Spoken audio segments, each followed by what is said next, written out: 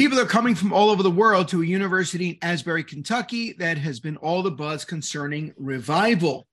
However, is this a true revival sent from God? I'm so glad you asked.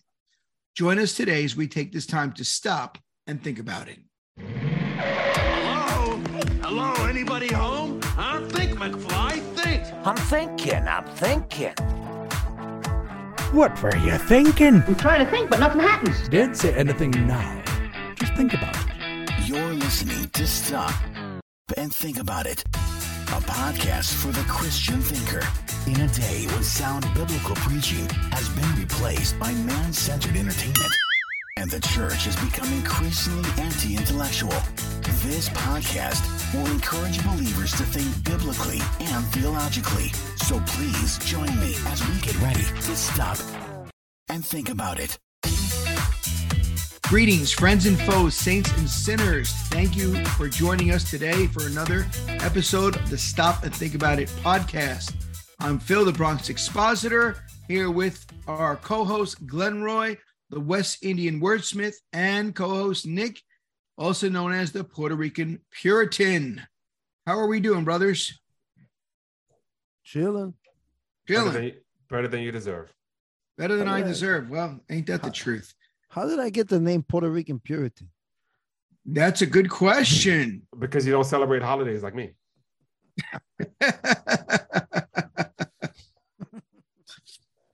So, Glenroy, talk to me about your headset. You got that new, what'd you call that, Nick? You got that platinum headset going. There you go. After about 50 plus podcasts, you forgot that I've used this before. So I'm not going to comment on it. It had like a special glow, Is that like a revival thing or? It's just my personality that shows through the Gotcha. My personality that shows through. I can almost see, like the anointing going on in those headphones. My maternal family is called Brown, so I'm just representing. So you've heard about the Asbury revival. Yes, from you. From me. Right off the bat, what have you heard? What have you seen? I learned very recently that it's in America. I thought it was British. It was in Britain because one of the people I saw in it had a British accent. But just my understanding of it is nonsensical. I wish I could be more politically correct, but it makes no sense to me in any shape or form. Basically, it's this idea that everything that I've read in the Bible, I've learned since I was a little lad, is incorrect. And God is accepting of everyone, regardless of sin, and sin doesn't mean what it means. All right, Nick, what has been your experience with the Asbury revival? I don't have an experience. All right. He doesn't believe in experiential. Experiential theology? Yeah. I don't do experiences. All right. What have you read, heard, watched? I've seen a few things about it, but very suspect to me. Especially some of the after I heard some of the some of the people behind it, and maybe even the possibility that it might be kind of staged or set up to happen like such. Okay. So very skeptical. Never really been into that emotionalism thing. So can a revival really be in just one building in the state and not like the entire country? I've never even heard of that. Is that who's a biblical scholar here? Like, can you have a revival that's just in one building? Well, we're gonna hit that in a little while. I believe by looking at revival in Scripture. But I think kind of diving in, we have to ask a couple questions. Is this a revival? So 1 Thessalonians 5:19 through 21 says, do not quench the spirit, do not despise prophecies, but test everything, hold fast to that which is good. So we're not to quench the spirit and we're to test all things. So that would include if this is a if this is something of the Spirit, we're not to quench it. And to know that, we have to test all things. Well, what's the test that we use? How does it hold up to the word? Is it biblical? Does it hold up to the word? Does it make sense? Common sense? Well, common sense is not so common right now, it seems, since we can't figure out what pronoun goes with the gender. Can't seem to make that match. So I have to make a confession. My pronoun is none of your business. That's what I would like to be addressed as. Well, I was thinking about being referred to by adjectives: saved, sanctified, and redeemed. So you do believe in gender neutral then? Is that what you're saying, Phil? No. There's no gender in there. I don't even know what all that is. Well, I mean, I think when we're in heaven, there'll be no marriage nor giving in marriage. Yeah. So, but here on earth, that's not the case. Right. So the scripture says he made them male and female, not he made them male, female, and the list goes on, because Genesis would be more than 50 chapters long at that point. So I mean, it seems pretty simple. Imagine God saying, and it says, and he called his wife. Well, what would you like to be addressed as? And he would have asked the animals that. and she was considered the cisgender of all gender. Like, it doesn't make sense. It doesn't make, it doesn't even, you can't even look. I've always had the biological question that no one's been able to answer me. How are we going to propagate the species if this thing makes any sense? If God had designed us to not, to change genders and to not be, procreate. I don't even understand how. He says, "Be fruitful and multiply." How do we do that if we are? They don't want us to procreate. I know, but I'm talking about God's will. I'm talking about God's will, not their will. We're gonna run out of space on the world and this and that. Meanwhile, I think you could fit everybody in Texas. Yeah. Like there's a bunch of space. God, anything that God says, they want to go against it. So when they started be fruitful and multiply, they say, "Oh no, we can't do that." Well, with the fruitful and multiply, the funny thing is that Adam actually named the animals, and then he named her woman, showing that he had authority over the animals, and then he had authority over his wife. So the man named the woman and didn't ask the woman, "What would you like to be called?" Exactly. That's my point. And I don't know. And he didn't name her man because she was different. Yeah. Right. No, but he should have checked to see how she felt inside. Yeah, for real. Well, I think he found that out when they had children. So he and how did they out. And according to modern headcanon, the problem with gender is that the doctor decides with the gender. So I want to know whose fault it was when Adam and Eve was naming them sons and daughters. Yeah, and the foolishness of the doctor naming. Actually, the doctor isn't naming anything. The doctor is affirming the DNA that God gave to the male or female. Well, what about hermaphrodites? Because what about them? They have two organs. Like what are you saying? Like, that's what I learned when I was in college. They had two. The silver bullet was hermaphrodites. But I also said there's some people that are born with 6 fingers. I mean, 11 fingers and 11 toes. What's the percentage of those people in the world? But it's possible. It's very low. So it's possible. That's what they're saying. It's possible. It's possible. Yes. Is that supposed to be like evolution? It's something. My point is it's nonsensical. It's a small percentage and it's an aberration. And we wouldn't make, and I think the argument is you wouldn't make a 11 finger glove because there's someone possibly in the world who has 11 fingers. It doesn't make sense. You have to make a 10 finger glove. You can't make an 11 finger glove or a 12 finger glove because it's possible that someone somewhere might be born with 2 extra fingers on the ends. Right. That doesn't make sense. It's not logical, and it doesn't make sense like biologically. Sure.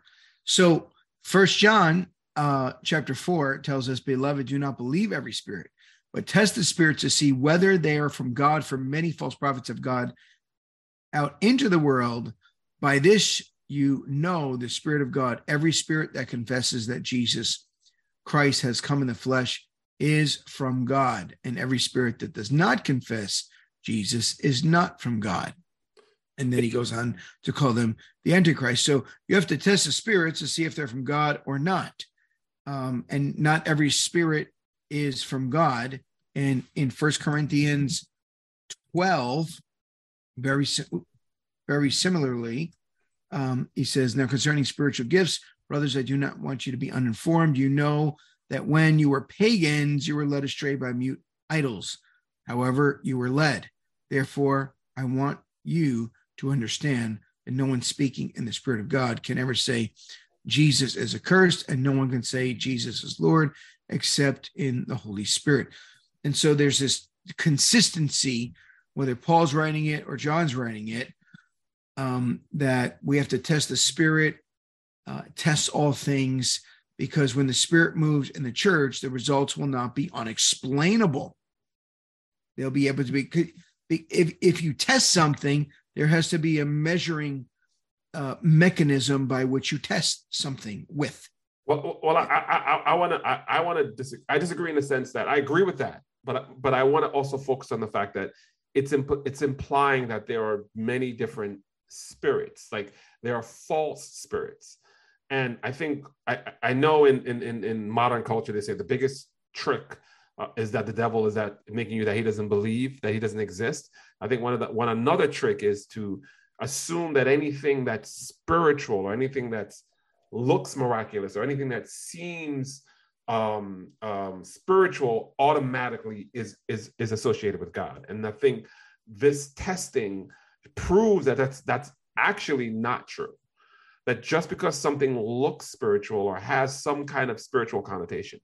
So when I was growing up in Jamaica, and when I came up here, the idea that the Rastafarians, because they acted spiritually and they had like a aura of being someone that was trying to move towards God, I accepted them as some kind of authority figure. Just like how in American culture, the priests have this aura of, they wear robes and they took this vow of celibacy and they have this air about them. But when you match it up with scripture, it doesn't equal anything. And so there is this tendency for someone who's not biblically minded, who's not reading the scripture, who's not trying to understand who God is, to be kind of led astray. And I think, Pastor Phil, you're going through the book of Jude, and that's kind of the thing, this idea that what looks good doesn't necessarily is good. You have to always test it. And that's, the truth of it. Sure. And so again, when the Spirit moves in the church, things are not going to be explainable. Like, well, what's happening now? It's not going to be some kind of aberration. It's not going to be some kind of strange thing that takes place per se, apart from what the scripture shows us. And there's basically two marks of error: ignorance of the Spirit's movement. So if you don't know the Spirit of God and you don't know how the Spirit moves and how the Spirit operates and who the Spirit is, then you could call anything the Spirit, and people do. That was the Holy Spirit. Like indigestion, or absolutely, it was pepperoni. Pepperoni spirit. Or lust. They can call the lust for something the Spirit moving them. Sure. Yeah, absolutely. And so I heard one pastor, actually of a church that I was at for a while, he said that the word for holy is the word kabod, which means heavy. So therefore, obviously, that's why people are falling backwards, because the heaviness of the Spirit of God. I was thinking knock them down. I was thinking people who are obese are by definition holy. I thought that's where I was going with that. You know what's funny is that nobody who like came into the presence of God, right? None of them ever fell backwards. They all fell on their face. And actually, in the Bible, the person that fell backwards was the priest whose sons were profaning the altar, and he fell backwards and broke his back, and he broke his neck. But he fell backwards. Correct? That's correct. He did. Right. Yeah, he fell backwards. He fell backwards, broke his neck, and his children died the same day. So if they want to fall backwards, it's not a lot of biblical legs to stand on there. Right. Well, here's the one that this particular pastor and many others have used. Well, in the garden, people fell backwards when Jesus said, "I am." And that would be true. And were those people aligned with Jesus, or were they the enemies of Jesus? Right. So the Sadducees came to arrest Jesus. Now, what did the Sadducees not believe in? The resurrection. Right. Nor did they believe in miracles, the resurrection being one of them. And what happened in the garden?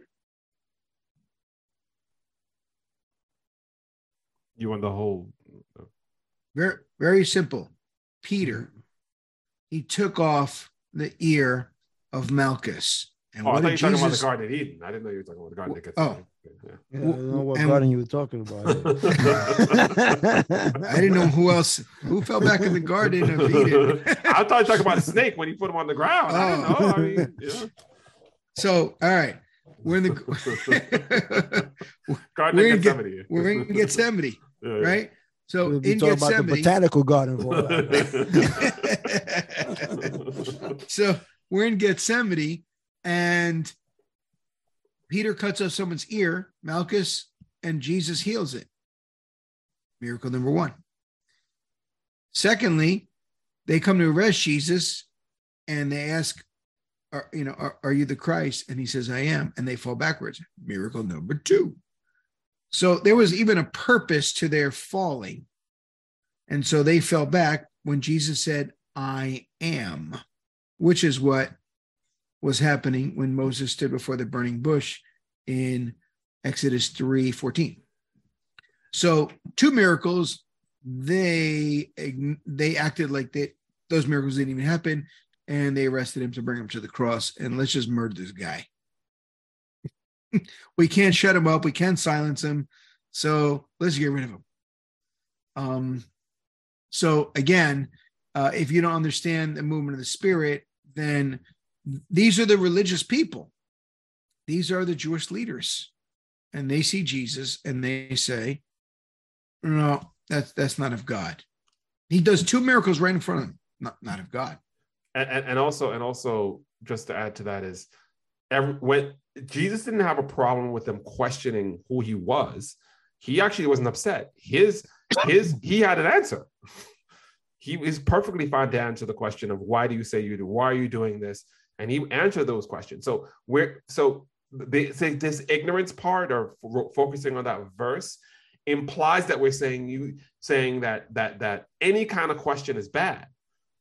When I ask you to, when I question something biblically, for example, Nick, if you came to me and said, man, I had a dream and I feel like the Holy, and you just come to me, like, I'm hoping that you can affirm that it's scriptural. It's me questioning you is not me questioning your salvation or anything. Me questioning you is to find out, is it true? Well, just for the record, I didn't have that type of dream. We could talk after though.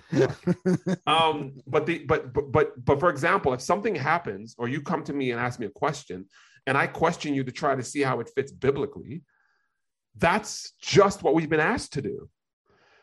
Why would you be upset for us to question it? To say, well, they questioned Jesus. Well, there was nothing wrong with them questioning Jesus. They didn't accept the answer and the proof that was given to them.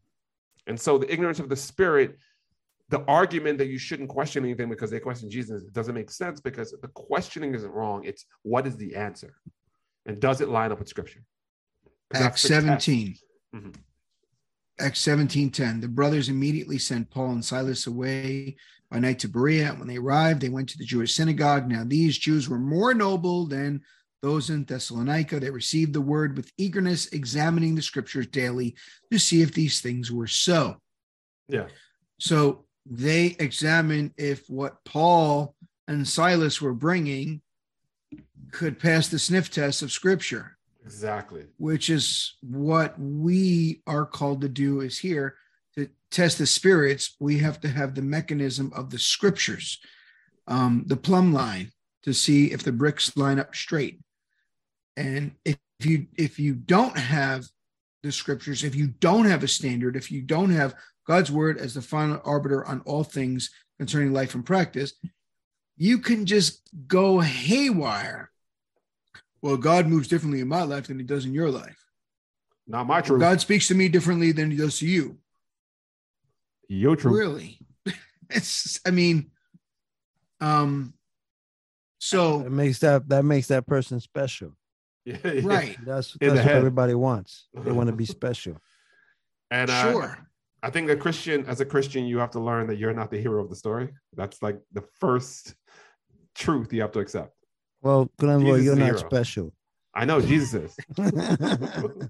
Glenroy, when David killed Goliath, you're not David.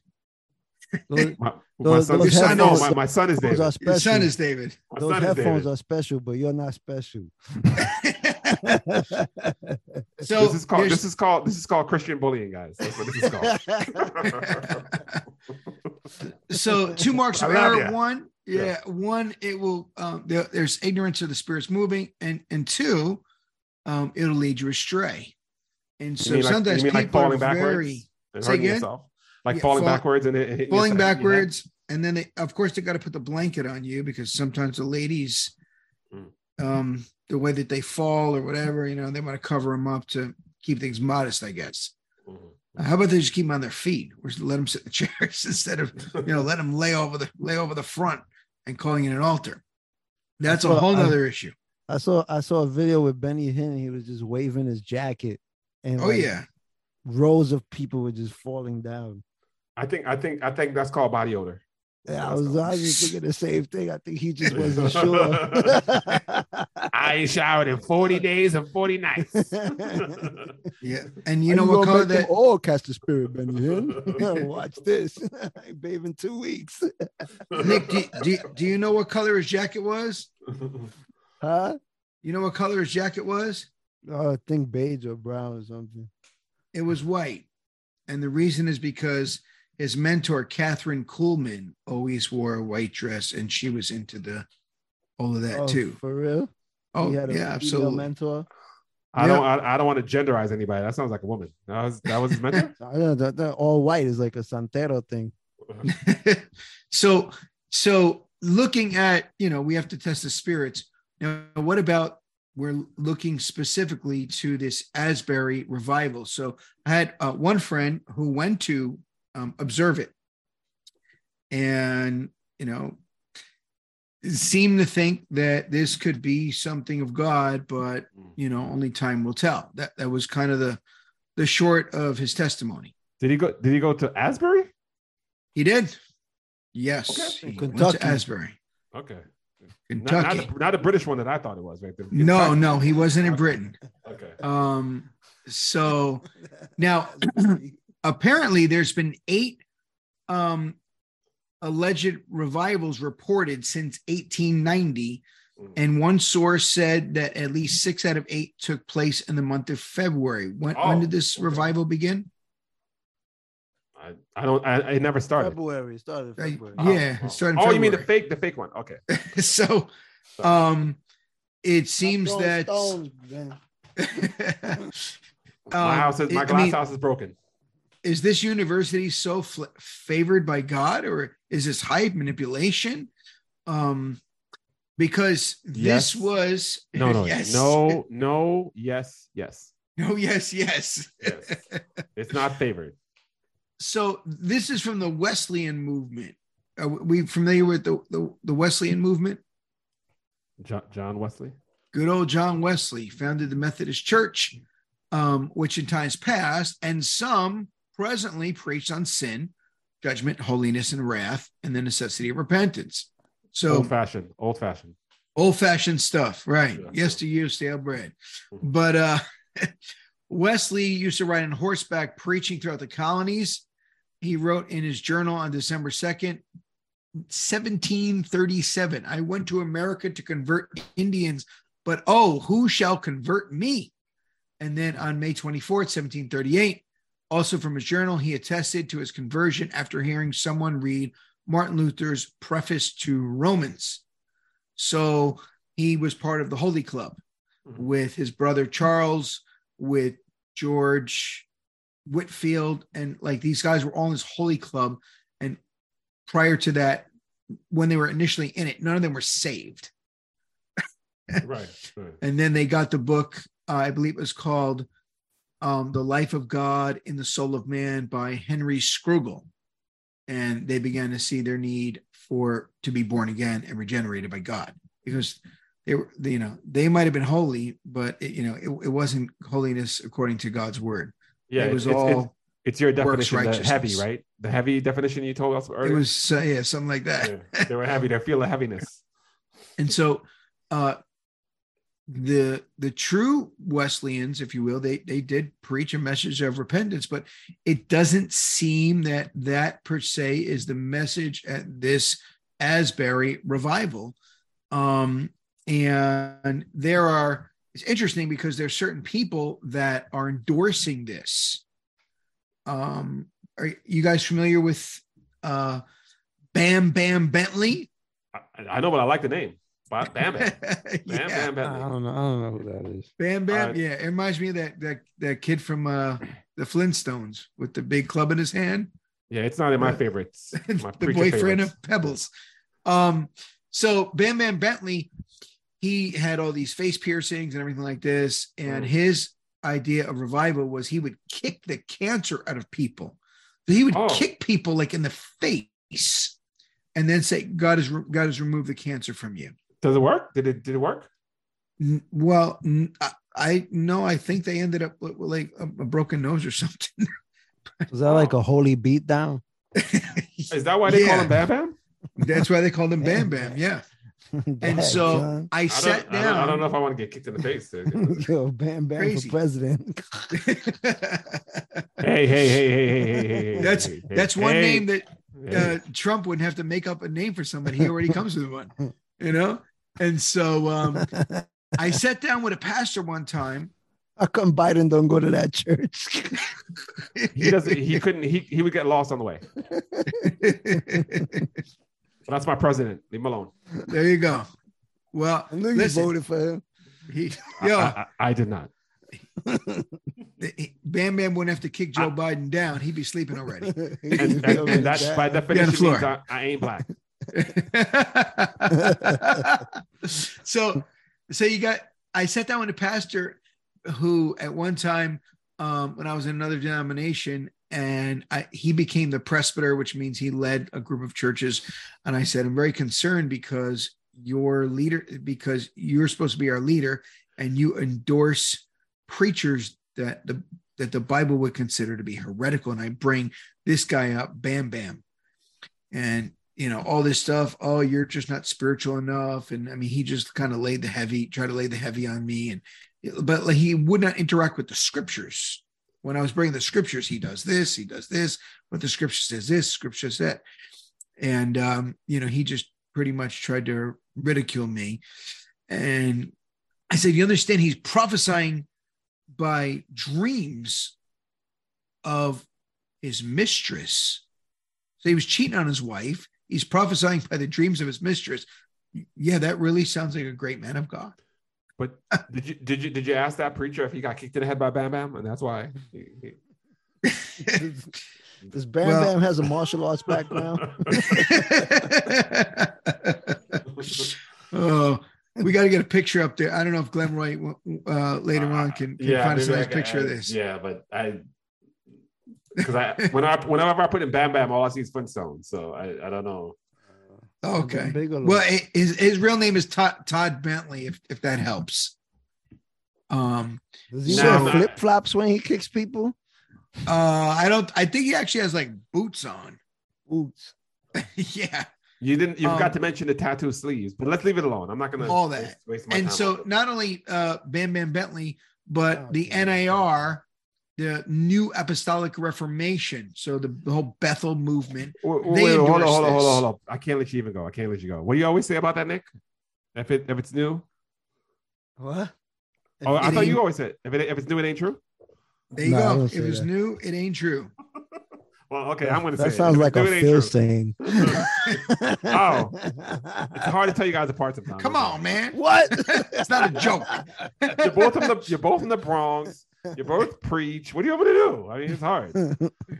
People get us confused sometimes. You're both Puerto Ricans. I don't know what you want me to tell. Like, what do you want me to do?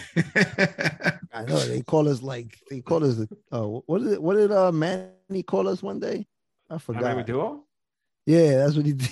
He called us the dynamic duo. Exactly. Anyway, if it ain't new, it ain't true. If it's new, it ain't true. I'm sorry. He called us that in front of the abortion men. Oh.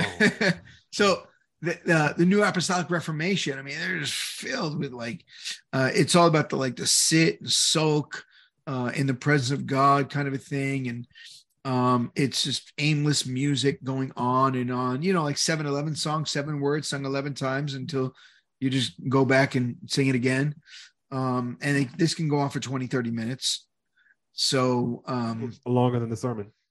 Yeah. So 2 to 3 minutes.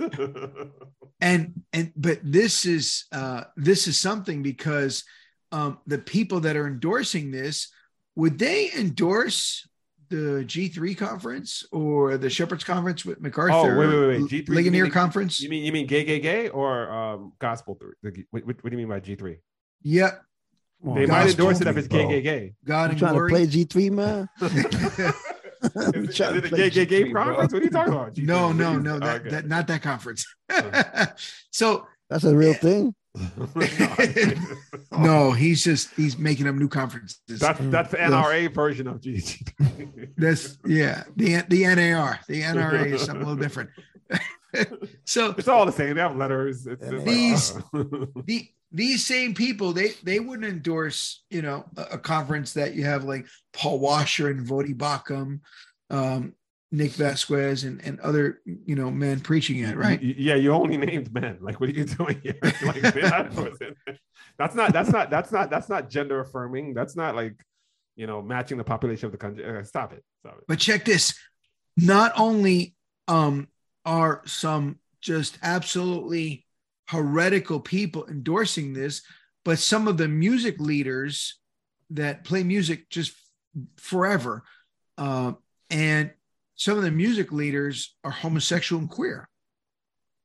They're part of the Alphabet Group.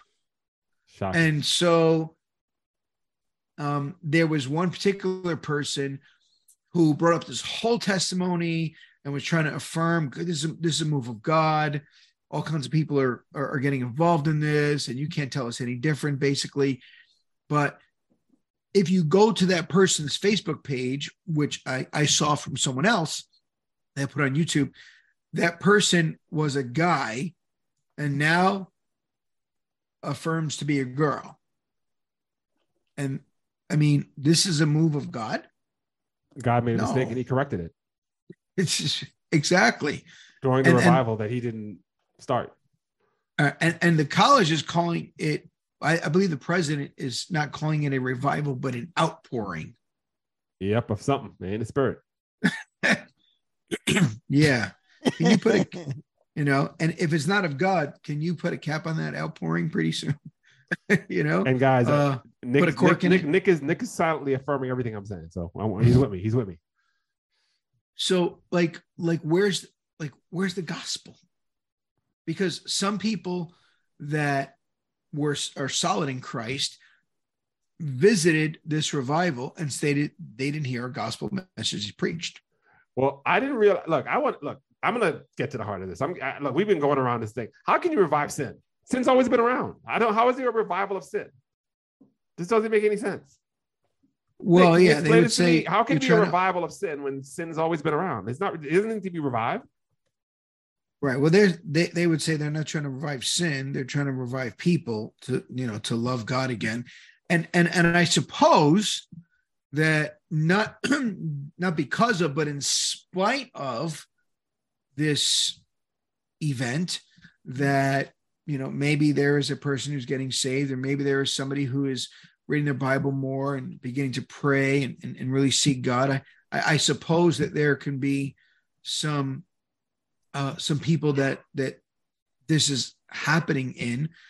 When you think of like one Martin Luther, he was engrossed in Roman Catholicism, and while he was in Roman Catholicism, I mean, God saved him in the midst of being involved in Roman Catholicism. Although he would say himself, he actually wasn't born again until 2 years after he nailed the 95 Theses on the Wittenberg door. His words, not mine.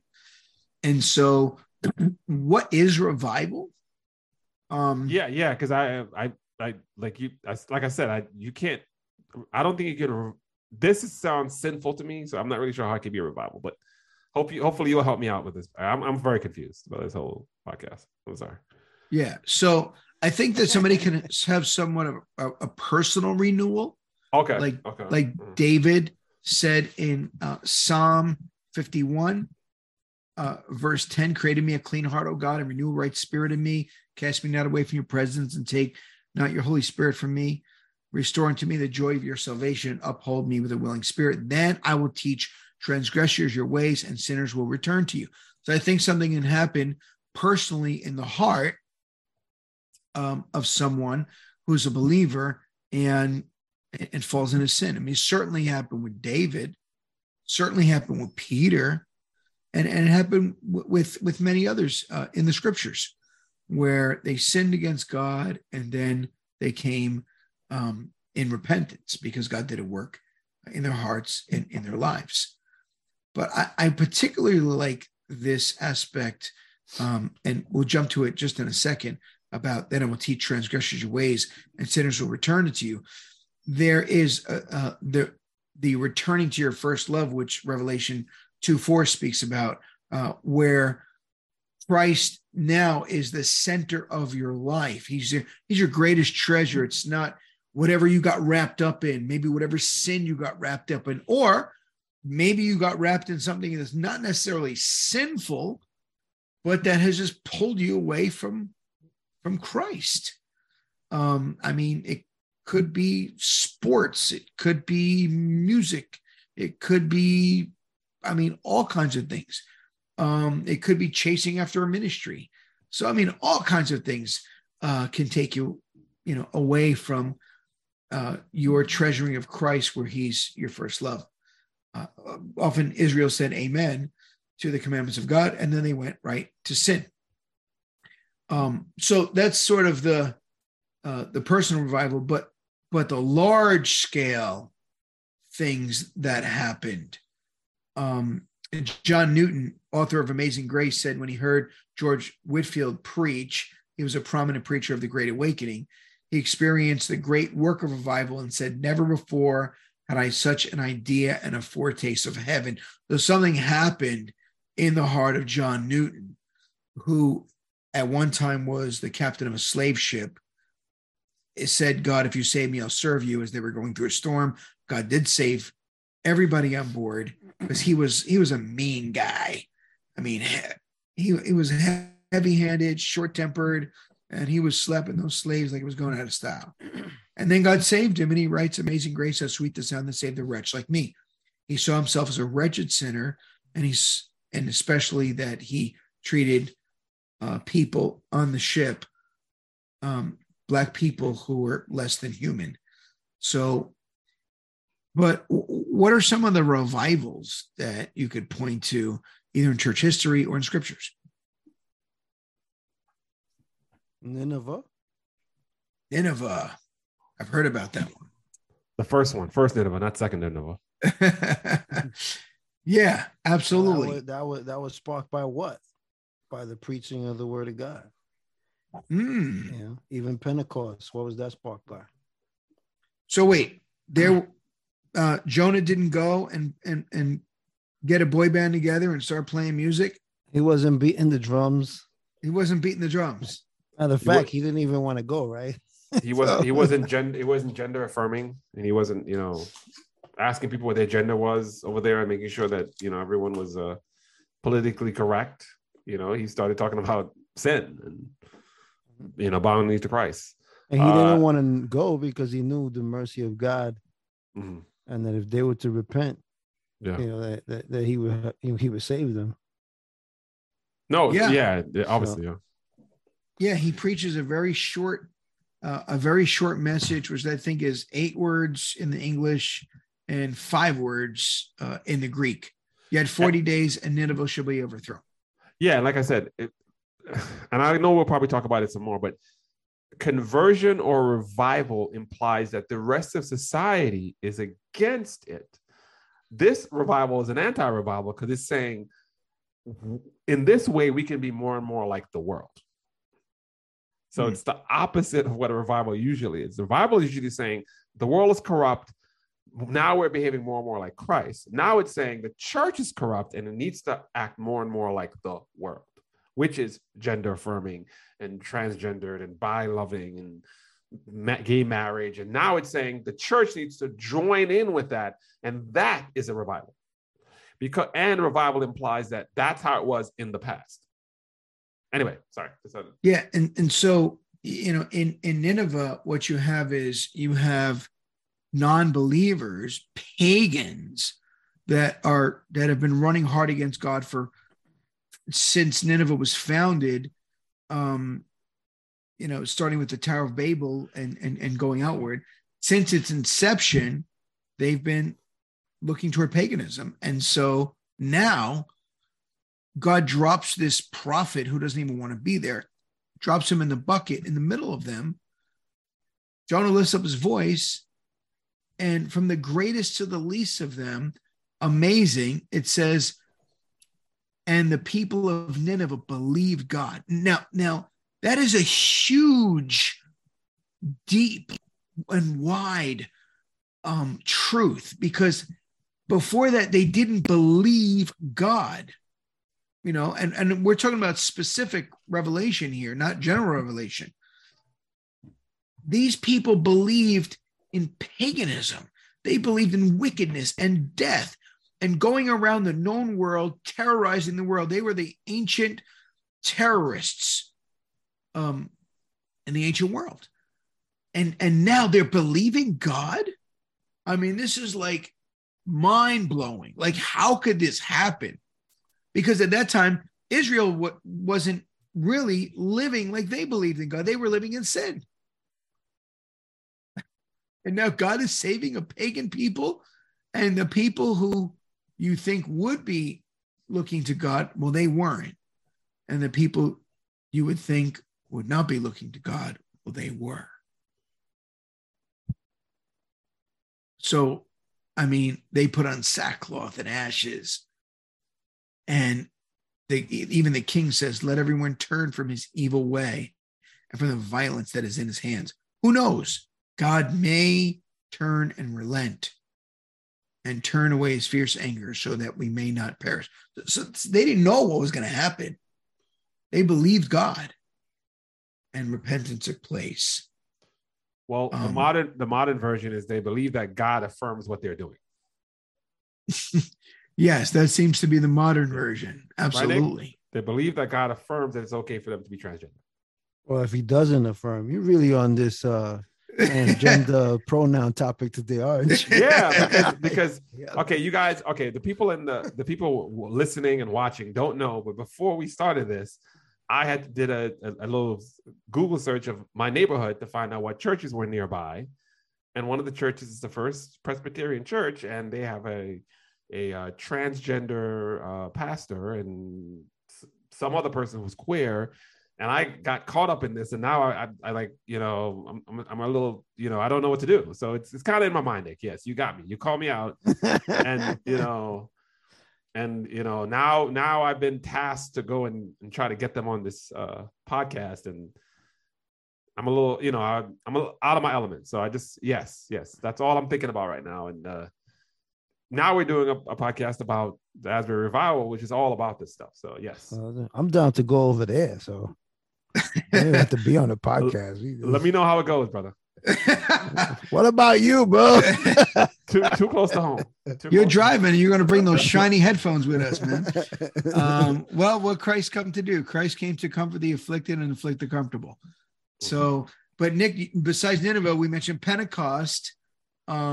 Peter just lays a scathing charge on the people that he's speaking to. Yeah, it's not even like a goody, a good feeling message, huh? No, it's totally opposite of what's going on at Asbury. I mean, everything's feel good, and I just don't hear about repentance. I don't know. Maybe I haven't seen enough footage, but I don't hear about repentance. I see people casting out demons, talking in tongues, acting, out of pocket, if you will. And I don't know. Sorry to cut you off. Yeah. Well, and here in Pentecost, I mean, he just lays down the hammer on them, and Peter stands up. He lifts up his voice, and he says, "Men of Israel, Jesus, a man attested to you by God with mighty wonders and signs that God did through him in your midst, as you yourselves know, that Jesus was delivered up according to the definite plan of God, foreknowledge of God. You crucified and killed by the hands of lawless men." So, I mean, he lays this, he preaches. I mean, that's what preachers are supposed to do. By the way, I think I heard Steve Lawson say, you know what a fire and brimstone preacher is? A biblical preacher. A Bible preacher. I mean, we can't shy away from these such things. And then eventually these men are cut to the heart, which is the picture of a butcher knife going in and out, in and out, in and out, in and out. And after he lays the charge to them, and they said, brothers, what should we do? And Peter says, repent and be baptized, every one of you, in the name of Jesus Christ, for the forgiveness of your sins, and you will receive the gift of the Holy Spirit, which is promised to you and your children who are far off. Everyone who calls, everyone whom the Lord our God calls to himself. And so this whole focus, I mean, Jesus preaches and he's got 3,000 souls. In Nineveh, it was perhaps up to 600,000 souls. So Nineveh's the largest revival in all of history from a man that initially didn't even want to go. Peter, just days before, he denies he even knew the Lord. And now he's preaching as bold as a lion, where before he was as timid as a kitty cat, before that girl who said, I know you. You were with Jesus. No, not me. And he's cursing his head off, denying every accusation she's making. And now, as bold as a lion, he belts out the gospel, and 3,000 get saved. And then, if you remember, Nick, Glenroy, are you guys very well versed on the Great Awakening that took place? Nick he's a Puerto Rican Puritan. Not brushed up on it. Okay. I know like the first one, you have George Whitefield and you got Jonathan Edwards, but then the second one is not so good. You got Charles Finney, and nothing. I don't see anything much good coming from Charles Finney, except that what we're seeing in the so-called revival here today is kind of a fruit of his teaching. Yeah. And so concerning the Great Awakening, God mightily used Whitefield during the first Great Awakening as he thundered the word of God in the open field. Many souls were coming to Christ. But again, Jonah saw an awakening on a scale that Whitefield could only perhaps dream about. And so there is a real move of God that takes place. And but you notice the consistency. You have preaching and repentance. Preaching and repentance. And no doubt that prayer is in there, because people, when they repent, they call to God in prayer and repent of their sins. You think what's going on over there bears the resemblance of the prophets of Baal? Yeah. And again, this something may be happening, so to speak, on a small scale, but I don't see that somebody can call this a revival. I don't even know if you, whatever, to change the language up of calling it an outpouring.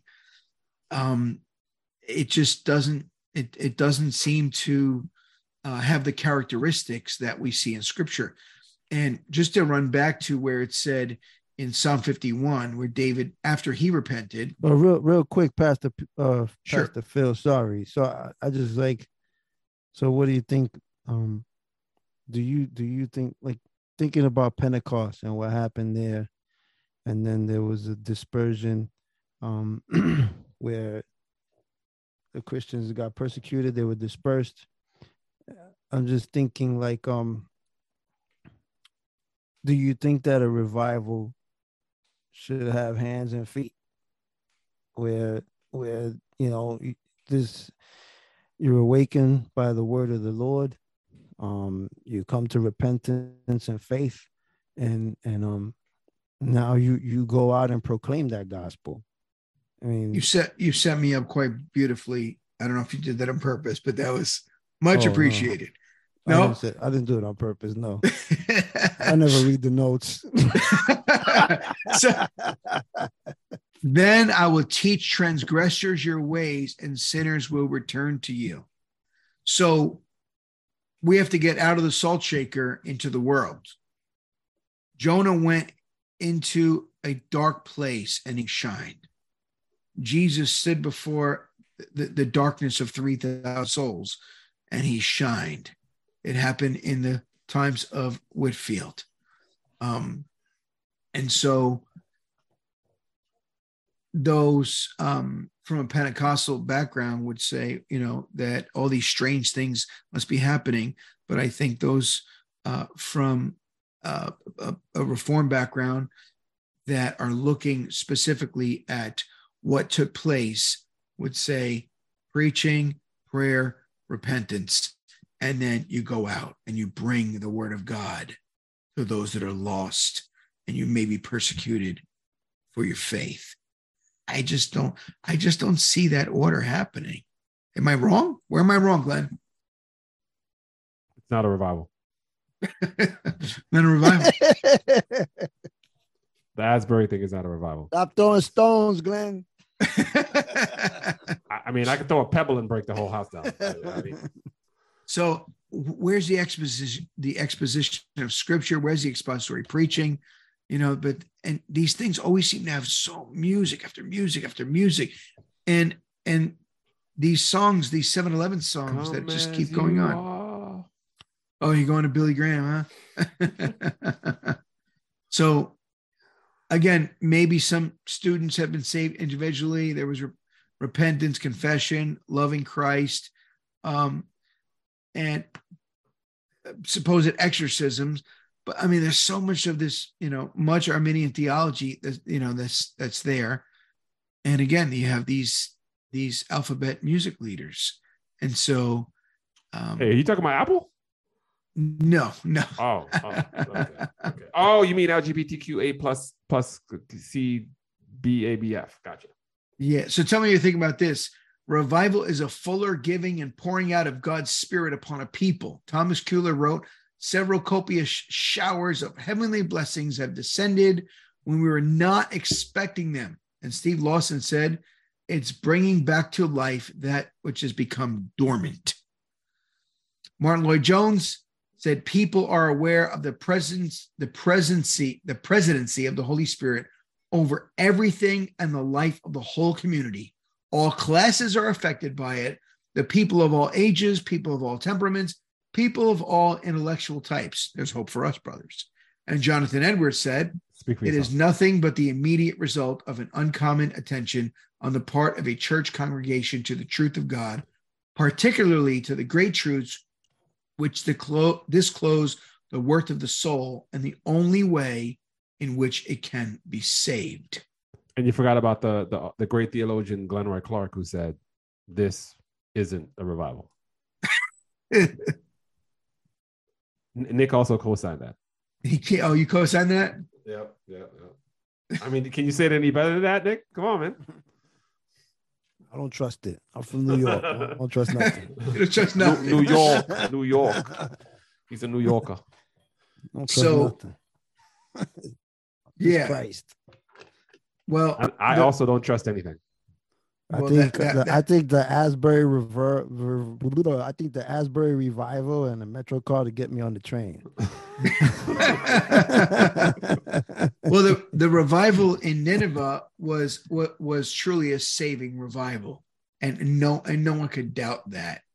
And it was definitely a sobering revival, because there was a deep-seated sorrow and repentance for sin. 2 Corinthians 7:10, godly grief produces repentance that leads to salvation without regret, where worldly grief produces death. So I mean, they were the real deal. And Jesus affirmed that what happened in Nineveh was from the Spirit of God.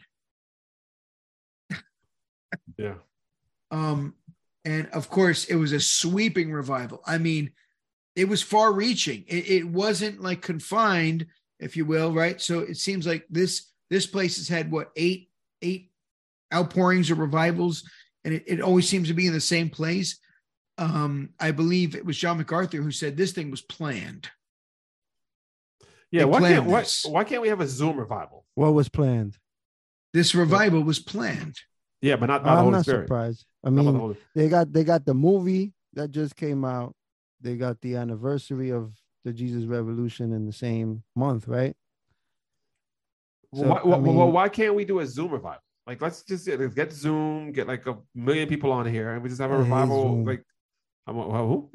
He said he hates Zoom. I hate Zoom. I hate to pop your buzzer here, but we've been on it before. But okay.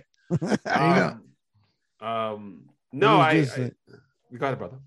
No, you did. I agree with Nick. And Phil. It's planned. Yeah. You think like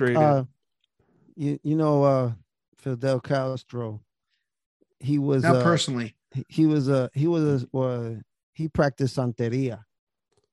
Yep. And in one of his speeches, I think just before he came into power or something like that, he was saying a speech and a dove landed on him. Oh. And it had some type of significance in Santeria. And that kind of like was used to sway the people. And then come to find out that whole thing was set up. It was all set up to get the people on board with him and what he was doing. Because I would have thought the dove going on his head the significance would be that dove thought he was a toilet. Well, maybe nobody caught the bird seed on his shoulder, Nick, right?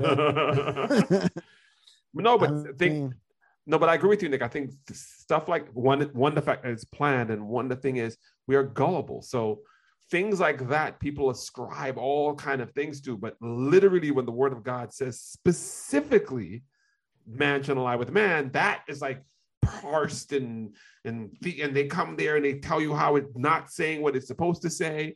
But a dove falling on his shoulder represents that we should, turn our whole lives over to this man who killed so many people.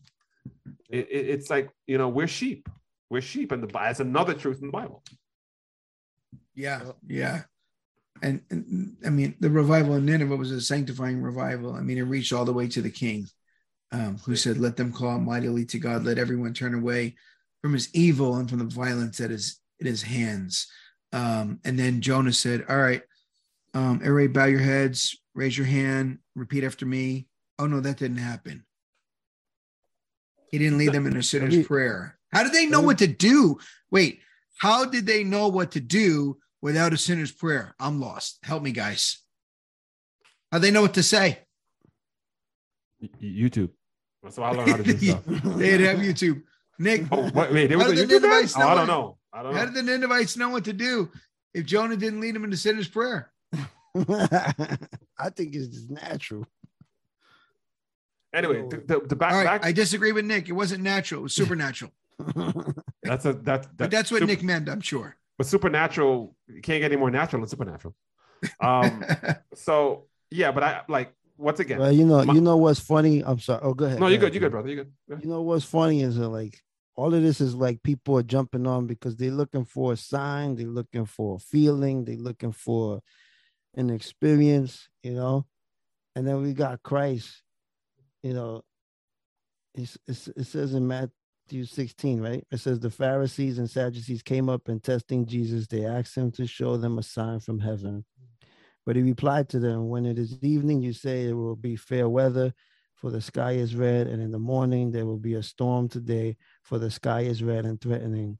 Do you know how to discern the appearance of the sky, but cannot discern the signs of the times? An evil and adulterous generation seeks after a sign, and the sign will not be given it except the sign of Jonah.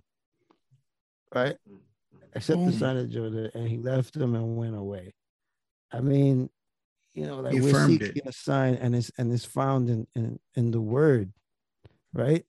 Not only does he point them to the word, but he points them to a narrative in the word that speaks about what true revival really is. Look, I'm with you. Preaching of the word and repentance. Yeah, I'm with you. But once again, I'm kind of done because to me, it's just any revival or any resurgence or abounding or whatever they call it that's happening, where they're claiming that God is saying, you know what, the rest of society is right and I was mistaken, is not a revival. And that's literally what's being said here. 7,000, 6,000, however years you think we've been around of scripture and authority and what God has said, and everything in the Bible is describing that what they're doing is incorrect. And now they're telling me that this revival, which is affirming that 0.0001% of the population is right, and the rest of the population is incorrect, and all that God did from Genesis on is incorrect. And now he's revealing to us how wrong he was and how right President Biden is and how right, all these gender affirming and all these different studies are. That to me, I don't care how you want to splice it, does not make sense because it's literally going against God. So it cannot be for God. Now, if this revival was saying, hey, what the world thinks is incorrect, and this is what God says, I would be more likely to accept that revival. Even Nehemiah chapter 8, when Ezra was reading the book of the law to the people, it says, then Nehemiah, who was the governor, and Ezra the priest and scribe, and the Levites who taught the people, said to all the people, this day is holy to the Lord your God. Do not mourn or weep. For all the people were weeping when they heard the words of the Lord. Then he said to them, go eat of the fat, drink and of the sweet, and send portions to him who has nothing prepared, for this day is holy to our Lord. Do not be grieved, for the joy of the Lord is your strength. So it's like, you're hearing the word, right? Don't become emotional. The Lord is your strength, and go out and do good works. It's like, what's everybody doing at the revival? Everybody's flocking over there, right? It's an attraction. Everybody's flocking over there to get an experience of the feeling of whatever. It's just, to me, maybe people will get saved out of that. But when is it going to start spilling out to the rest of the nation with people proclaiming the gospel as we're called to do? Yeah. I mean, in the scriptures, when they found the book of the law, I think it was King Josiah found the book of the law. And I mean, he tore his clothes and he had the book read, and people repented. Again, it's God's preached word. But there is God's written word. There is no repentance. It's, I can continue to do what I've been doing, and now God says it's okay. That's literally what this revival is. A continuation of what I've been doing anyway, but now it's not sinful. Right. I'm gonna worship my way because this is what feels right. Not Correct. What the word says. Not that, God says worship me this way in his word. Yeah, yeah. Mhm. And I agree with you guys. Revival usually leads to preachers and preaching and evangelism and the spreading out. It's that's why we started, and I said, how is it happening in one place and staying in one place? It's the Holy Spirit is not confined to a state or a town. It's This is supposed a to spread special across the college, world. though, bro. This is a real special place. Is it special like Like special ed special? Yes, like, Oops, like did when I say came to something America wrong? and I was no, you did. I want to make sure that I say right you now. meant spiritual. You meant spiritual special ed. No, yeah. So because what I'm saying is, Mr. Phil and Mr. Clark do not affirm what Nick just said. Just letting you know. Well, I meant special ed the rapper. So I think that's Special K. What you notice in Nineveh is that it even says that God repented, and in another version it says God relented.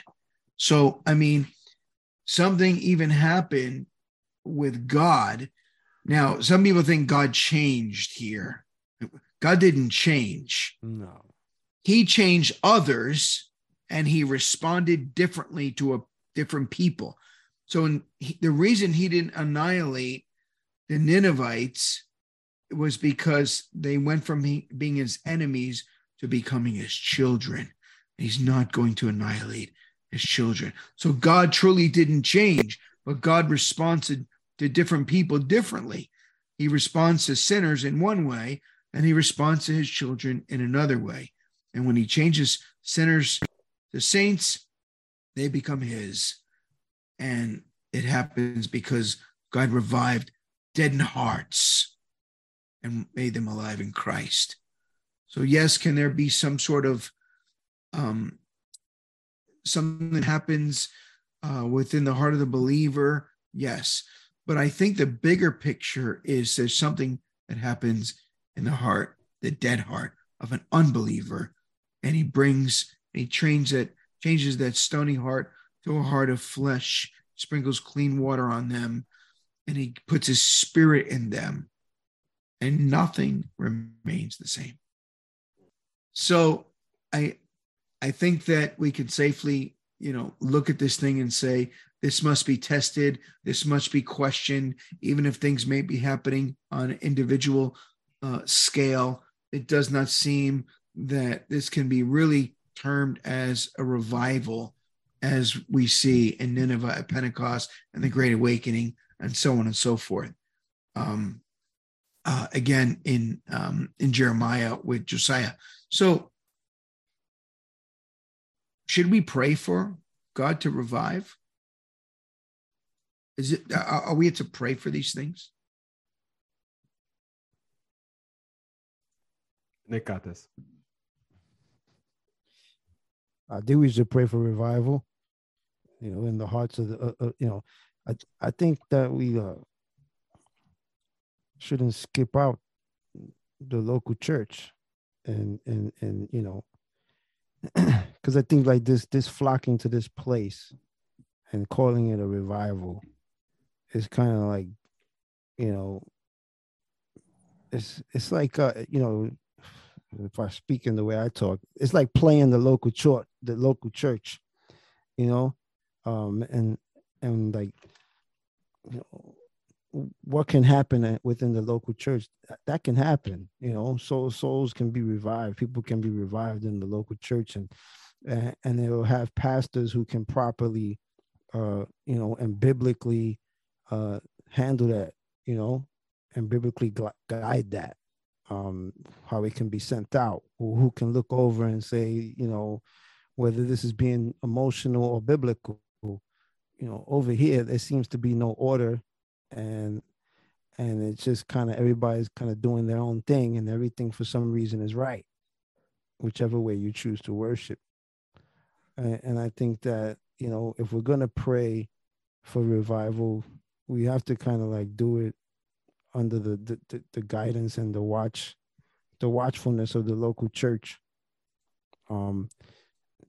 We could pray. We should pray that God would grant this nation repentance. and that the gospel would definitely spread. Thy kingdom come, thy will be done on earth as it is in heaven. I mean, Jesus taught us to pray this way, that his kingdom would spread and that his influence would reach out to all. So would you guys mind if I give Luke the last word? Luke chapter 10, verse 2 and 3. The harvest is plentiful, but the laborers are few. Therefore, pray earnestly to the Lord of the harvest to send out laborers into his harvest field. Then he tells them, go your way. Behold, I'm sending you out as lambs in the midst of wolves. Pray for laborers and then go be a laborer such as you prayed for. We have to get out of the salt shaker into the world, out of the matchbook, light up, be that candle. You don't light a lamp and put it under a bushel. That's not the purpose for a lamp. It's to shine. And so we need to go out into the world and reach people for Christ, and that God would revive one heart at a time. Amen. Well, let me call your attention to some of our prayer needs. Please pray for Brother Nick. There's been a struggle with his heart, not his spiritual heart, but his physical heart. Keep him in prayer. And if you would like to help Nick out financially, because he's not been able to work for such a time as this, not because he's lazy, not because he's a bum, but because he's not able to go to work for such a time as this, but yet has financial needs. Several saints have blessed him. Thank you for those that have. He's very grateful for that. But if there's others who would like to continue in that blessing, you could send it through Soul Fishing Ministries, and you could still get your tax deduction, and Nick will be greatly blessed by that and for that. Also, continue to pray for our outreaches as we go to the streets here in New York City, as well as to our local abortion clinic. I mean, there's a revival that's needed there big time. And please consider partnering with us, becoming a fishing partner for the 2023 year. If God has burdened you to hold the rope as we venture into the gold mine of saints, into the gold mine of sinners, we need saints to hold the rope as we go out to reach the lost for the glory of God. You can give a monthly donation at our website, soulfishingministries.org, and check out our shop where we keep trying to produce new shirts and merch that will help spark up witnessing conversations. Thank you for taking this time to stop and think about it. Get your mugs. Boom. If you would like to contact us, please email us at stopandthinkcrew@gmail.com. You could also visit our website at www.stopandthinkpodcast.com. This podcast is listener supported by generous people like you. You can give a tax-deductible donation at our affiliate ministry at www.soulfishingministries.org and click on our donate link to give securely through PayPal. Thank you for listening to Stop and Think About It.